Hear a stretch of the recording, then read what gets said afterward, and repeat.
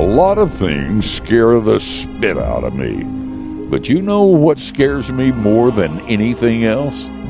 God scares me.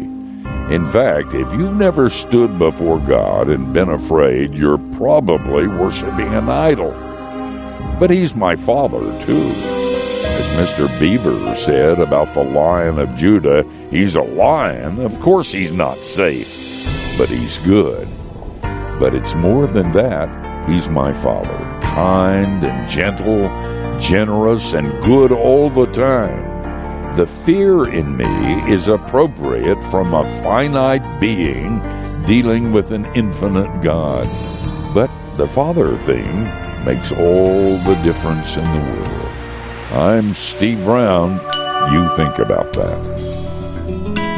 Share what you just heard with a friend. Go to youthinkaboutthat.com.